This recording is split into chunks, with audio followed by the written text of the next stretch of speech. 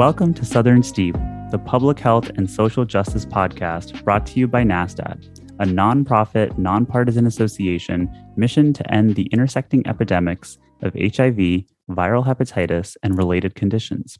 Much like brewing stronger tea, this platform aims to brew a stronger community by centering community leaders' voices and their innovative work in the Southern United States.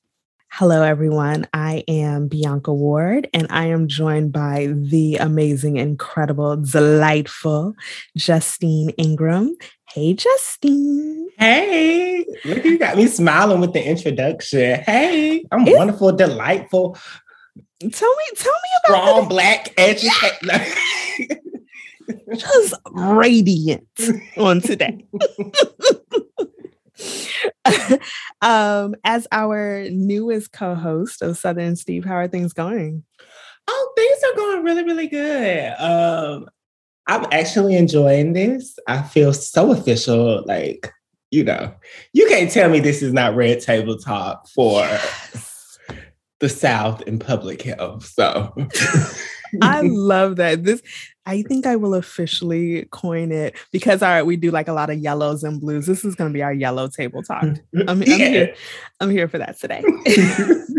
And this is our first time hosting together, and I have heard just nothing but good things. So really excited to get into this conversation. Really, really excited about our guest today, Miss Gina Brown. I am like, not even secretly, because I mention Miss Gina's name in a variety of spaces, because every time we are in a meeting together or on a conference call or a webinar, like I am tuning in, she's making me smile. She is always dropping the gems. So I am absolutely right. She's the mama of this work. Like that part. Point blank. Like, period. Just oozing wisdom. Right. And it's just good to have people that you know that have your back in this work. Like, no matter where you go. If you know Miss Gina Brown is there, like it's somebody familiar in the room. And if you need to be like, you know what, I don't like something that's being said, she's going to come and have your back tenfold. Now, she might get with you afterwards and be like, not Justine. But, that's your mama. She got your back. So enjoy her. I love that. We definitely need that balance, people to support us and get us together at the same time. Absolutely. With that being said, we're excited to welcome Miss Gina Brown, Director of Strategic Partnership and Community Engagement at SAC, the Southern AIDS Coalition. Hello, hello, hello. Hello. Thank you for having me. Thank you for coming on. How are you today? One word to describe how you're feeling. Excited. Excited. Yes. I love it. Well, welcome. We are excited to have you. I know you and Justine work together at SAC, and so I am merely just an eavesdropper today. to all of the great things that's going on and the great work that you're doing. So before we kind of kick it off, tell us about you, Miss Gina. So I live outside of New Orleans in a little rural place called Chalmette, which is St. Bernard Parish. Louisiana has parishes instead of counties. So that's where I live. I've been here for a little over 2 years. I moved out here because I have 2 grandsons, and they both were living in the city of New Orleans. And I really wanted them to see a different way of life, a slower way of life. I have 2 kids, a son and a daughter. I love them dearly, of course. I'm a social worker by training and an advocate by birth. My daddy was a Black Panther. Yes. So when I get a little militant, people say, I know why, that kind of thing. And I started doing this work because there was a need for women to speak out and there wasn't anybody doing it. But I continue to do it because it feels really good to be able to help to mentor and develop young voices and have them take over, like Justine and other people who are doing amazing work in this space. I love that. And I love the fact that activism is literally in your DNA. Because that's what you just said. Literally in my DNA. That is so powerful. Tell us a little bit more about, and you just mentioned a little bit, but we always ask, what is your why? Why are you in this work? What keeps you in this work? So I'm in this work because when I was diagnosed with living with HIV, there were 3 women working at my clinic. And I can remember the first time I went there, I was terrified because I didn't know what to expect. I just delivered my daughter.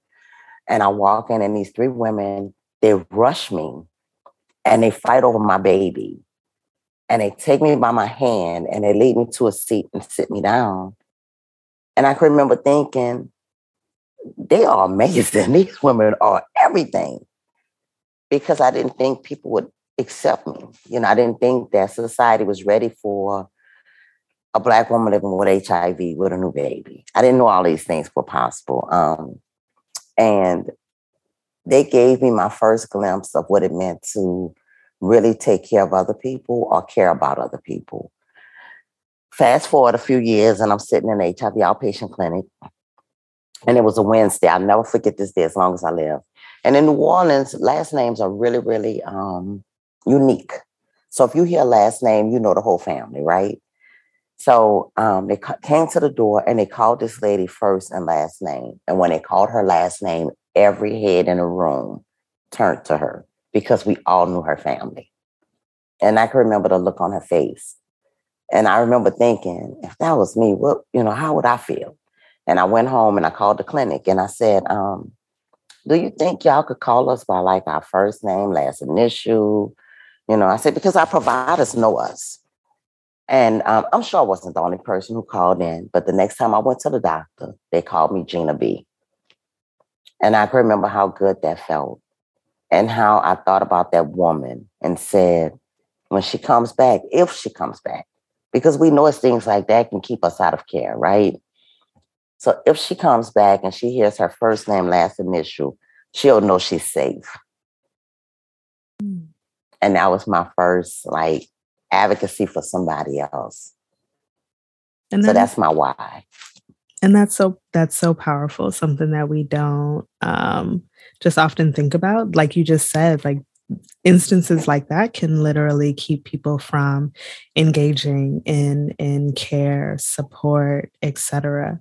I recently heard, I was recently in a meeting with you and heard you say that you are opening doors for other women living with HIV. Tell me a little bit more about that.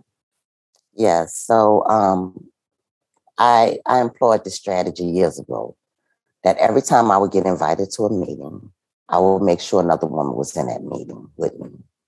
And then it got to where I had been through so many doors and those doors were open for me already that when I would get calls and say, hey, Gina, can you speak at such and such?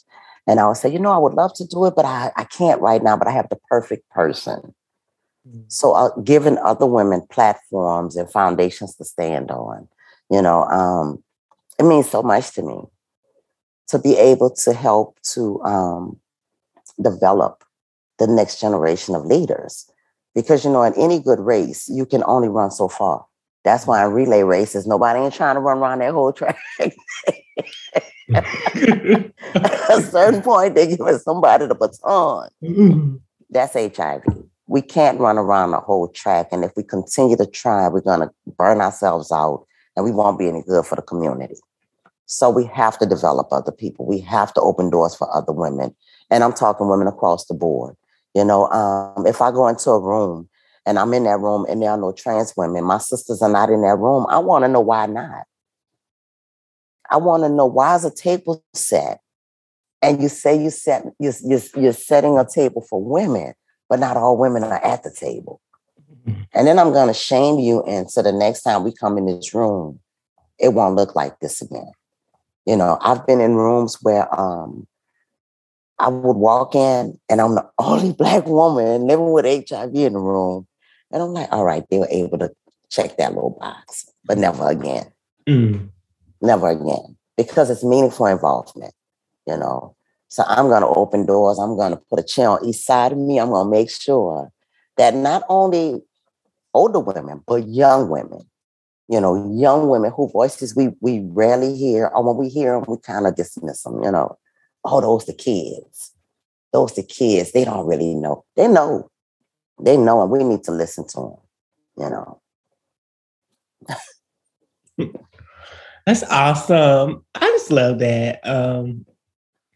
That's inspirational, I would say, because even I'm still fairly young to the field and new, but I understand that doors are opening for me now, and that type of privilege that I have to be in certain spaces that people haven't yet made yet. So I know that I always have to bring somebody with me. So just thank you, honey. I watch things that y'all do. And the OGs in the game, I watch and just watch how y'all move. So thank you for that.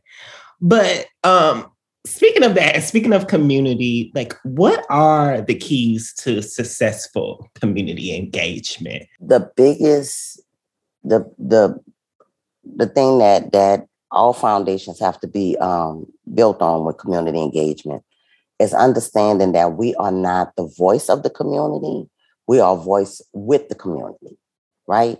So when I get out and I'm talking to people in community, and because I work on the ground, I work with people I work with people impacted by HIV. So when I'm out talking with people, I'm not going to them as an expert. I'm going to them as a community member who's trying to understand more. So I want to hear your voice. Mm-hmm. So that is like one of the key things, being able to really hear what people are saying, hearing their needs, not projecting your needs on other people, that kind of thing. When I think of community engagement, I also think of the fact that for some communities, no one has ever tried to engage them. So you have to go in and prove to them that you're a friend, you're an ally. And you're not coming to take any resources from them. You're coming to bring resources to them. And sometimes the resources may only be knowledge, but you're still bringing something in. I love community. When I was diagnosed in 94, I was working at a nursing home, and I quit that job because I really didn't understand how HIV was transmitted, right? And I thought that I would give it to one of the old people. And I love elderly people, so I didn't want to do that. And I quit that job and I started working at a pharmacy, at a CVS. And doing that work, it still wasn't gratifying. It wasn't satisfying. It wasn't the thing that made me go home and be like, I cannot wait till tomorrow to go back to work, And then I became a peer advocate. And every day was a new day. And every day was an adventure. And every day was something that taught me that this ain't about you, Gina. This is so much bigger than you. And that was so inspiring to me, and I became a part of community, and I learned how to engage with that community. But I always go in community as a guest, not as an expert. And that's one of the things we have to remember. Absolutely. And so I really love your perspective on engaging community. But recently, we have been through so much as far as these national crises. So hurricanes, COVID-19, you name it, it's all has just like been thrown at us. So how do we continue to engage community like amid these crises? To tell you the truth, Justine, we're going to have to go back out and rebuild community. We're going to have to rebuild trust in our community. Because remember, we haven't really been out there since the end of 2019. That was like 30 years ago. I know. Forever. We've been in this community forever, and we ain't never getting out of it. Don't feel like I know we will, but, so we have to go back out and rebuild trust in community. We have to let community know that we're there for them, that we're not overlooking them, that we're talking about the things that really matter to them. Community is burnt out on COVID also. They want to talk about HIV again. They're concerned with housing. They're concerned with minimum wage. They're concerned with healthcare. So we have to go back out. We have to rebuild the trust in the community and make sure that we give them grace and space to come back to us in that way. When I go to the clinic, I barely see anybody I know because, a lot of people aren't showing up on the same day. Some people have telehealth. So it's really, really hard. And sorry about that, child. It's really hard. And we are really going to have to do a lot of work going back out in 22. But I know that we can do it, Absolutely. Absolutely. And I've been hearing kind of buzz in the community. Everybody is like, okay, we have done this virtual thing for almost 2 years now. Like, we are tired. We need to see people, touch people, smell people, break bread together. So what is some advice when we do gather back together? How can we, still acknowledge things that happen, COVID and weather, but still kind of get the work done?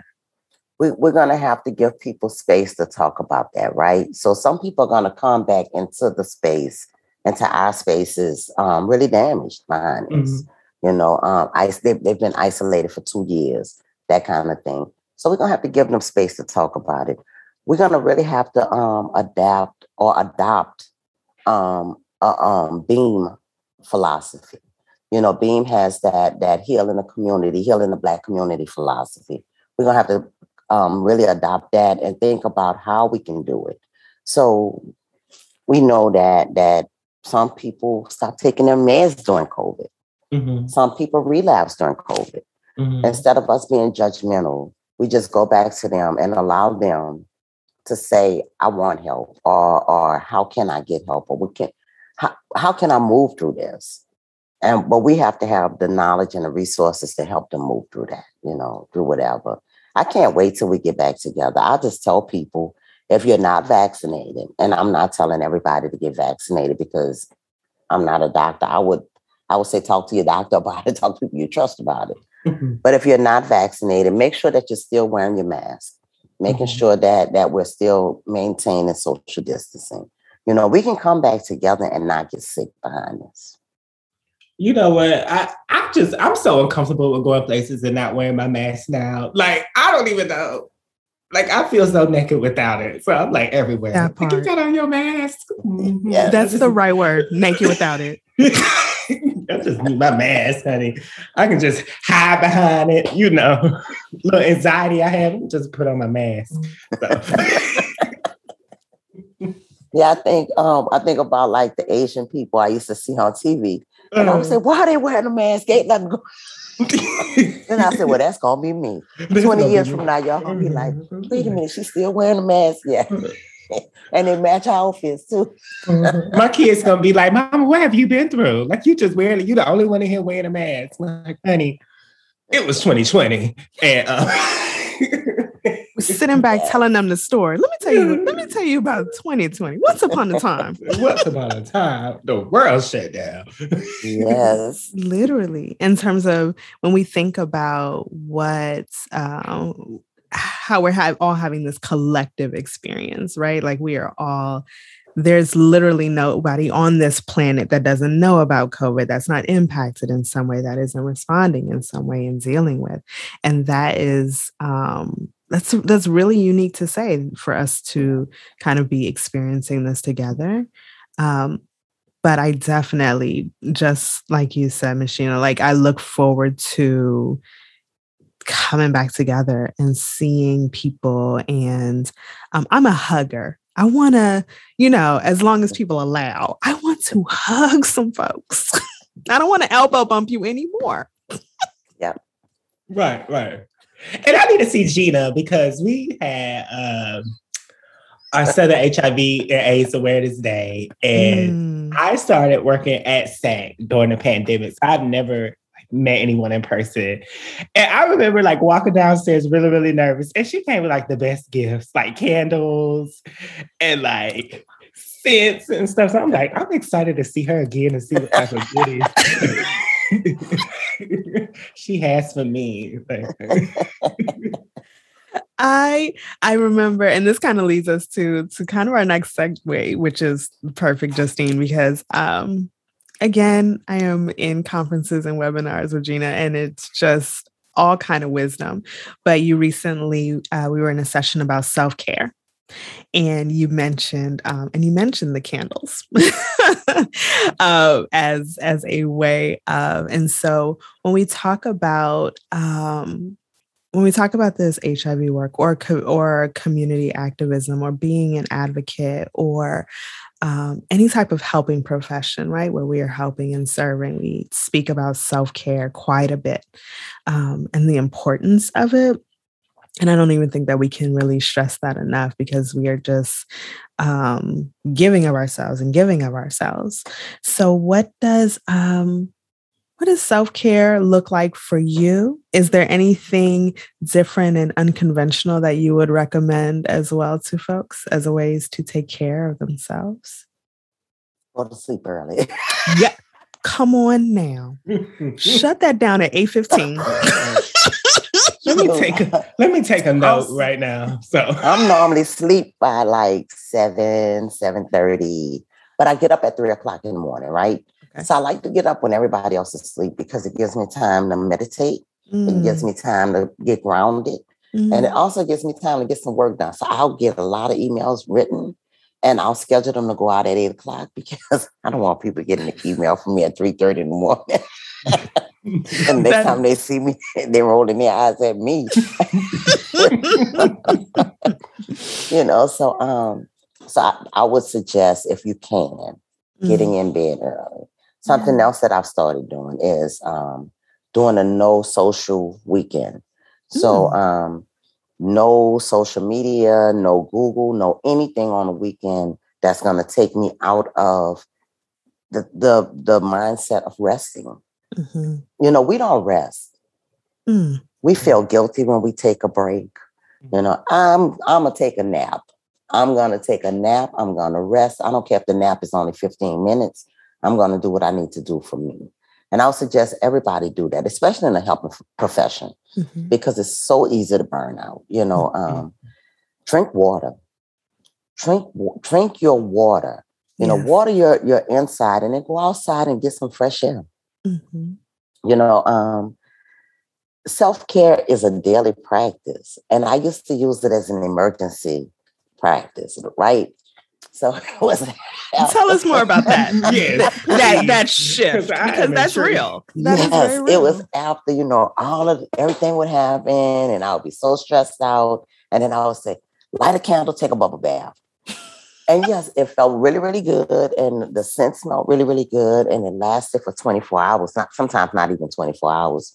Because sometimes as soon as you get out the tub, something else will happen. And then you're in that mindset again. So what I had to learn was, in order for me to be well, in order for me to help people, I had to help me, right? And then I started really paying attention or listening to that message on the plane. Put your oxygen mask on first. Have to. Before you try to help somebody else, And then I started doing that. And that's what self-care is to me. Yes, candles smell good. And I love giving candles because I know people like to, make their house smell and all that stuff. But there are so many things we need to do daily. Did y'all know that cooking and eating together is healing? I think that's one thing. I will say that's one thing about the pandemic. Last year, I was cooking more, and this year too, but like in the very beginning when I was like, I am not going outside. I cooked more meals. I was baking things I had never done before. But sitting down with my family and enjoying that time, very therapeutic, life-changing in a way I wasn't expecting. Yep. Yeah. Right. And I had to learn that. Growing up, we didn't sit at the table all together and eat dinner. You ate whenever you came inside, fixed your plate, sat in front of the TV. Really? Somebody else stood at the table, didn't sit at the table, stood there and ate and talked to somebody else. So it was always chaos and confusion. It was never a calming, sit down, let's eat. Because when you're calm and you're sitting and you're eating together, my daughter taught me this. She's brilliant because I'm her mama. But anyway, the DNA, we've already talked about it. But allowing your food to digest correctly. Yeah. And a lot of times we don't. We eat on the fly, we eat in the car, we eat on, we're in a rush, we got to hurry up and get it down. We don't chew enough. all of these things, So all of that is a part of my self-care now.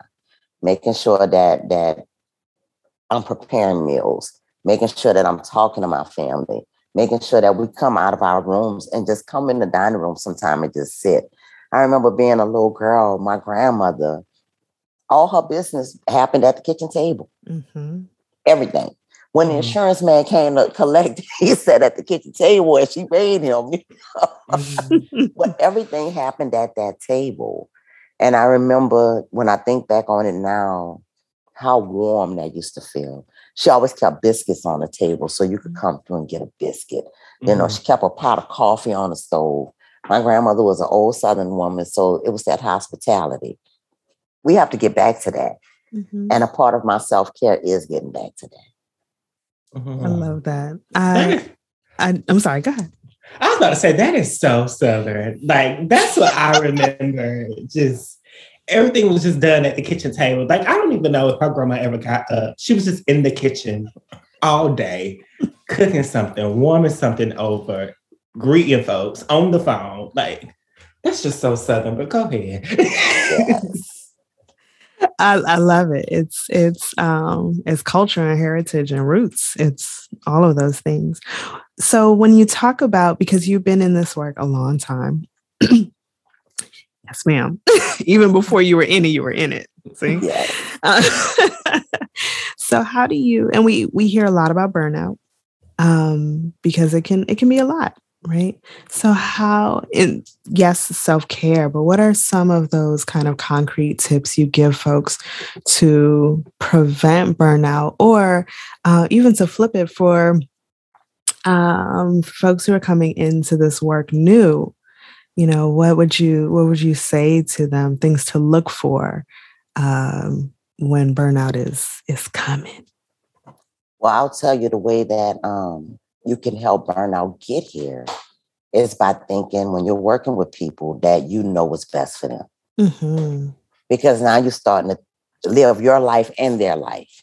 And you don't really have room for all that, right? You only have room for your life. Okay. And when you try to do that, burnout is right around the corner. Some of the things you need to look for when it comes to burnout is dreading going to work. Do you get up in the morning and say, Lord, I wish the place just float away. I don't even want to go in there. Do you get up in the morning and as soon as you think about your clients, you get angry? Mm. Do you cry? I remember when I was a case manager and I was going through burnout, I used to cry every day. I cried every day. I would go to my coworker Jacob's office. I would sit there and cry. Shout out to Jacob. I would sit there and cry, and he would say, kid, and he was a lot younger than me. Mm. He'd say, kid, what I would suggest you do is take a deep breath. Try to stay calm. Try not to work with too many people in the day. And I was like, that, in theory, that makes sense. But when you're the homeless case manager, you don't have an option of saying, I'm not going to see so-and-so today. Yeah. Because sometimes it's life or death mm-hmm. with them, So you have to see them. So what I had to learn is to stop taking people home with me. Mm. Because I would take my whole caseload home with me at night. And I was stressed over what I had to do for them the next day. And I probably was worrying about things and they were at home sleep and enjoying their life. That part. Mm-hmm. Gina, I was the one up at 11 and 12 o'clock at night trying to figure it out. No. Mm-hmm. So you really have to, I'm not saying make it a 9 to 5 because it is more than a 9 to 5. Sometimes you are going to worry about people, mm-hmm. but don't make that a practice. Mm-hmm. Don't make, and coming into this thing, this used to burn me out when I would hear the new case manager say, but I want more for them than they want for themselves. And I would say, now which one of y'all the fool? That's when you just say, bless your heart. You cannot want for a person more than they want for themselves. Mm-hmm. You have to want for them exactly what they want for themselves. Mm. Being a social worker, I don't meet people where I want them to be. I meet them where they're at. Mm-hmm. If you in the mud, I'm gonna get in the mud with you. Mm. If you on top of a hill, I'm gonna get on top of that hill with you. I'm gonna do what I need to do and get with you so that we're equal. Not that's another thing. I'll tell y'all a quick story. I had a client come in once. She was really, really sick. And I had the worst carpet in the world in my office. I used to tell people when I go home, I want to take my shoes off and burn them. My carpet. My carpet at work is so nasty. I tried to clean it. It didn't do any good. And this woman was so sick, she laid on my floor. And I was at my desk and I looked down at her and I said, if I was on the floor, would I want someone looking down on me? So you know what I did? I got on that nasty floor with her and I did her intake from the floor with her because I wanted us to be on equal ground. I didn't want one of us to be higher than the other. This ain't about classism or anything like that. This is about getting something done, and we are partners in this work, you know. And she thanked me for it after. And I said, girl, I said, when you first got down there, I looked at you. I said, I know she see how nasty that floor is. She said, but you got down there with me. I said, I did. I said, because that's what it's about. You know, we do this work together. I don't do it for you. I do it with you, you know. And I think, you know what, I first got introduced to this work through like social work and case management. And going through school, you know, they teach you the textbook stuff and, you know, all these theories and approaches.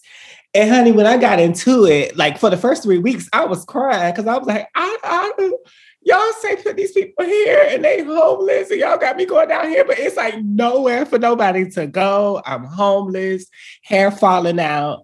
And now I realize it's like, I can't do nothing more for you than what you want to do for yourself.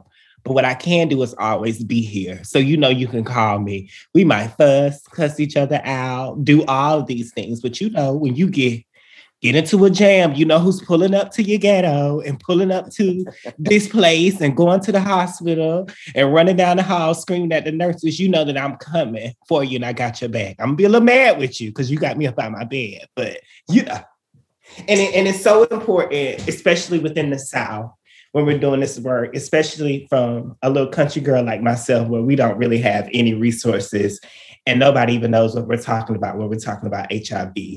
So thinking about that, what do you love about the South, Gina? Oh my goodness. I love so much about the South. I love the hospitality. I love the friendliness. In the South, people will speak to a dog if the dog will speak back. I love that. I love the camaraderie. I love the fact, especially like here in New Orleans, right? Black, white, Latinx, Native American, whatever. We all come together around the saints. If it's something we come together around those saints and we don't care what anybody say.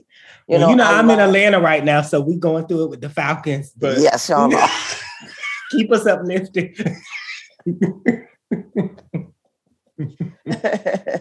But yes, I love the food in the South. Oh my goodness, the food in the South is better than anywhere. I'm sorry, y'all. It is. And I ain't just talking about in New Orleans. You know, go to Memphis, Birmingham. I go to Black Market in Birmingham. They have the best queso in the world. Yes, I gave y'all a shout out because I believe in your queso.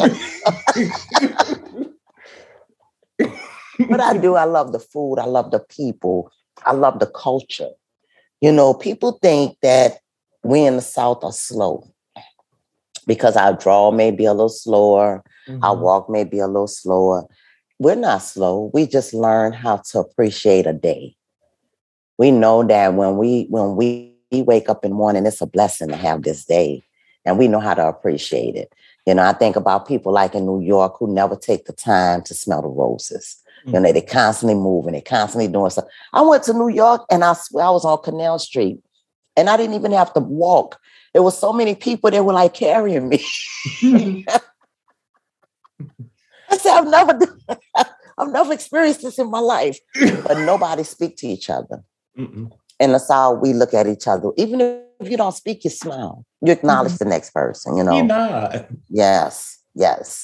So the South is different. The South is, and I understand that the South was home of the enslaved. I understand all of the atrocities that happened in the South, but the South was also home of some brilliant people.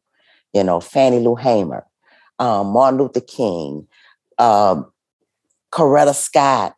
You know, all of these amazing people came out of the South. Justine Ingram, who was doing amazing work in our community and all of our communities, helping to raise awareness. Tori Cooper, you know, I think of a Tori Cooper who that's my sister.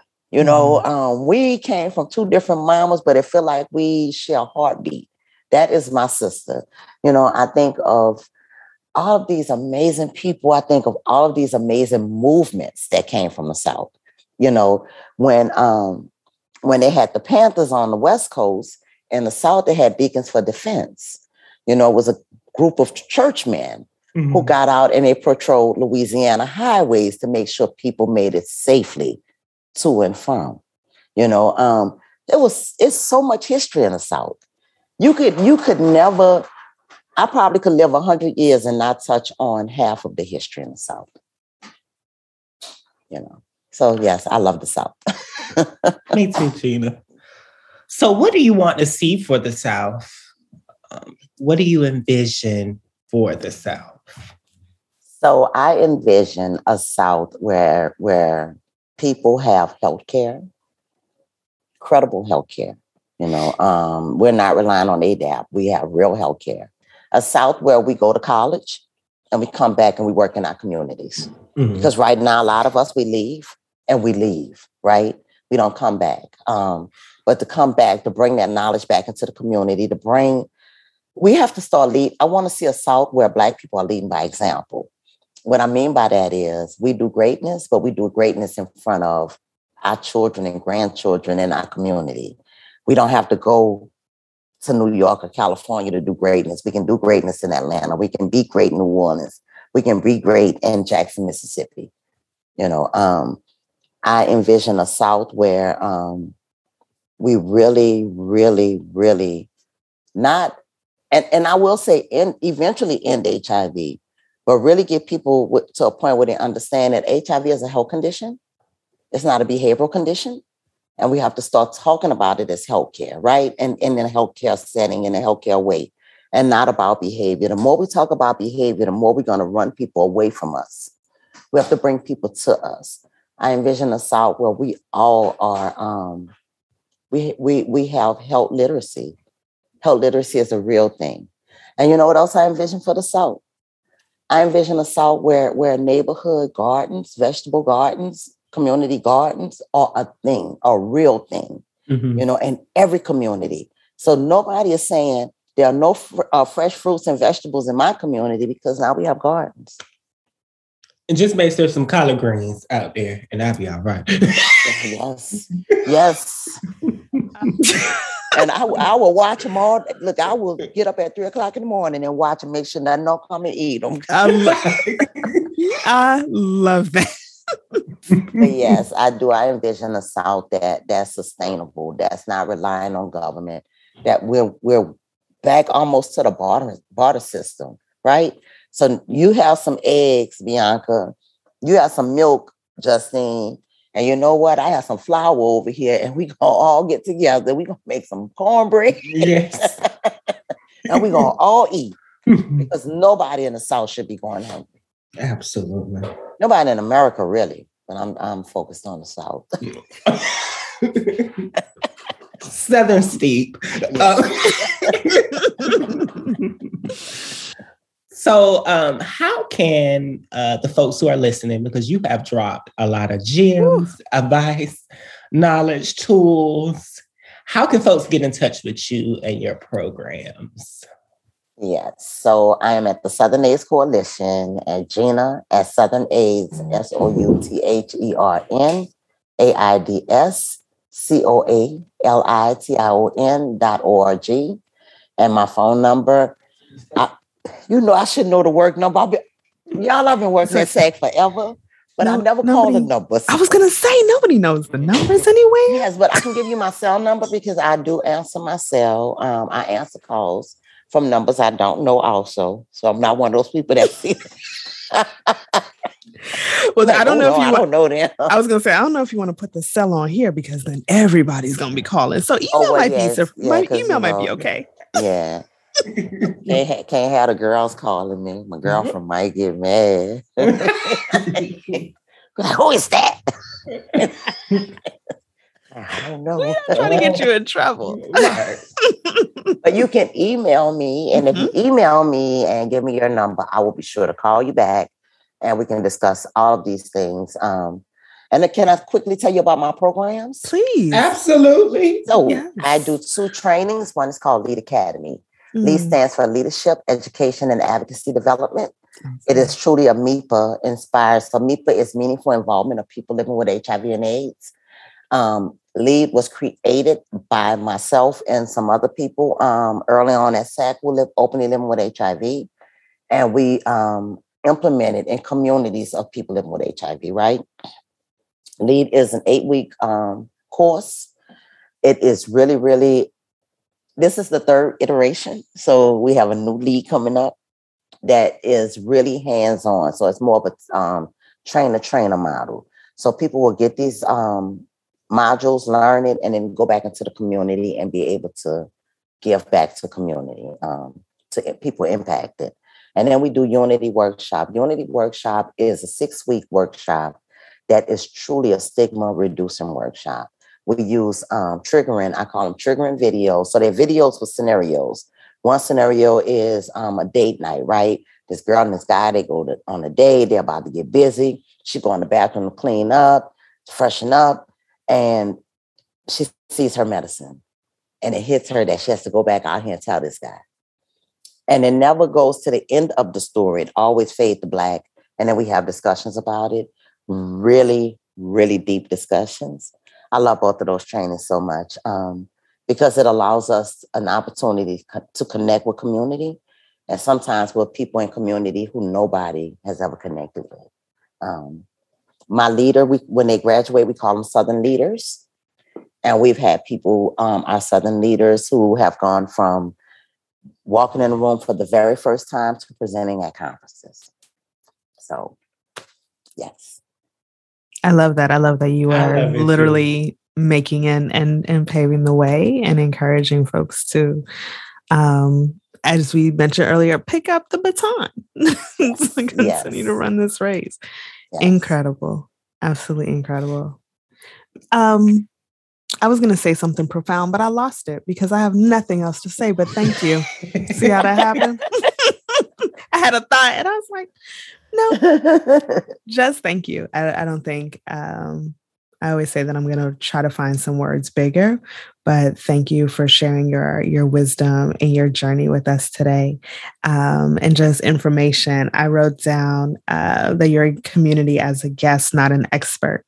And I think that is powerful. That, and I will never forget you sitting on that filthy floor and that carpet.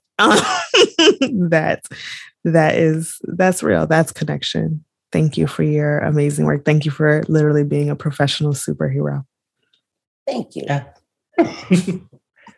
And I just love you anyway. So I love you, Pumpkin. All right, Ms. Gina, have a wonderful day, and we appreciate you coming on. All right, thanks, y'all. Thank you. Thank you. Bye. My heart is so warm. Ain't she the bomb? Do we still use that word? Do we? We're going to today. We are going to today. I'm telling you, anytime, any space that I am in with Ms. Brown is like just magic. I just be sitting there like, what's she gonna say next? And just writing it down because she is, she is a force. I appreciate it.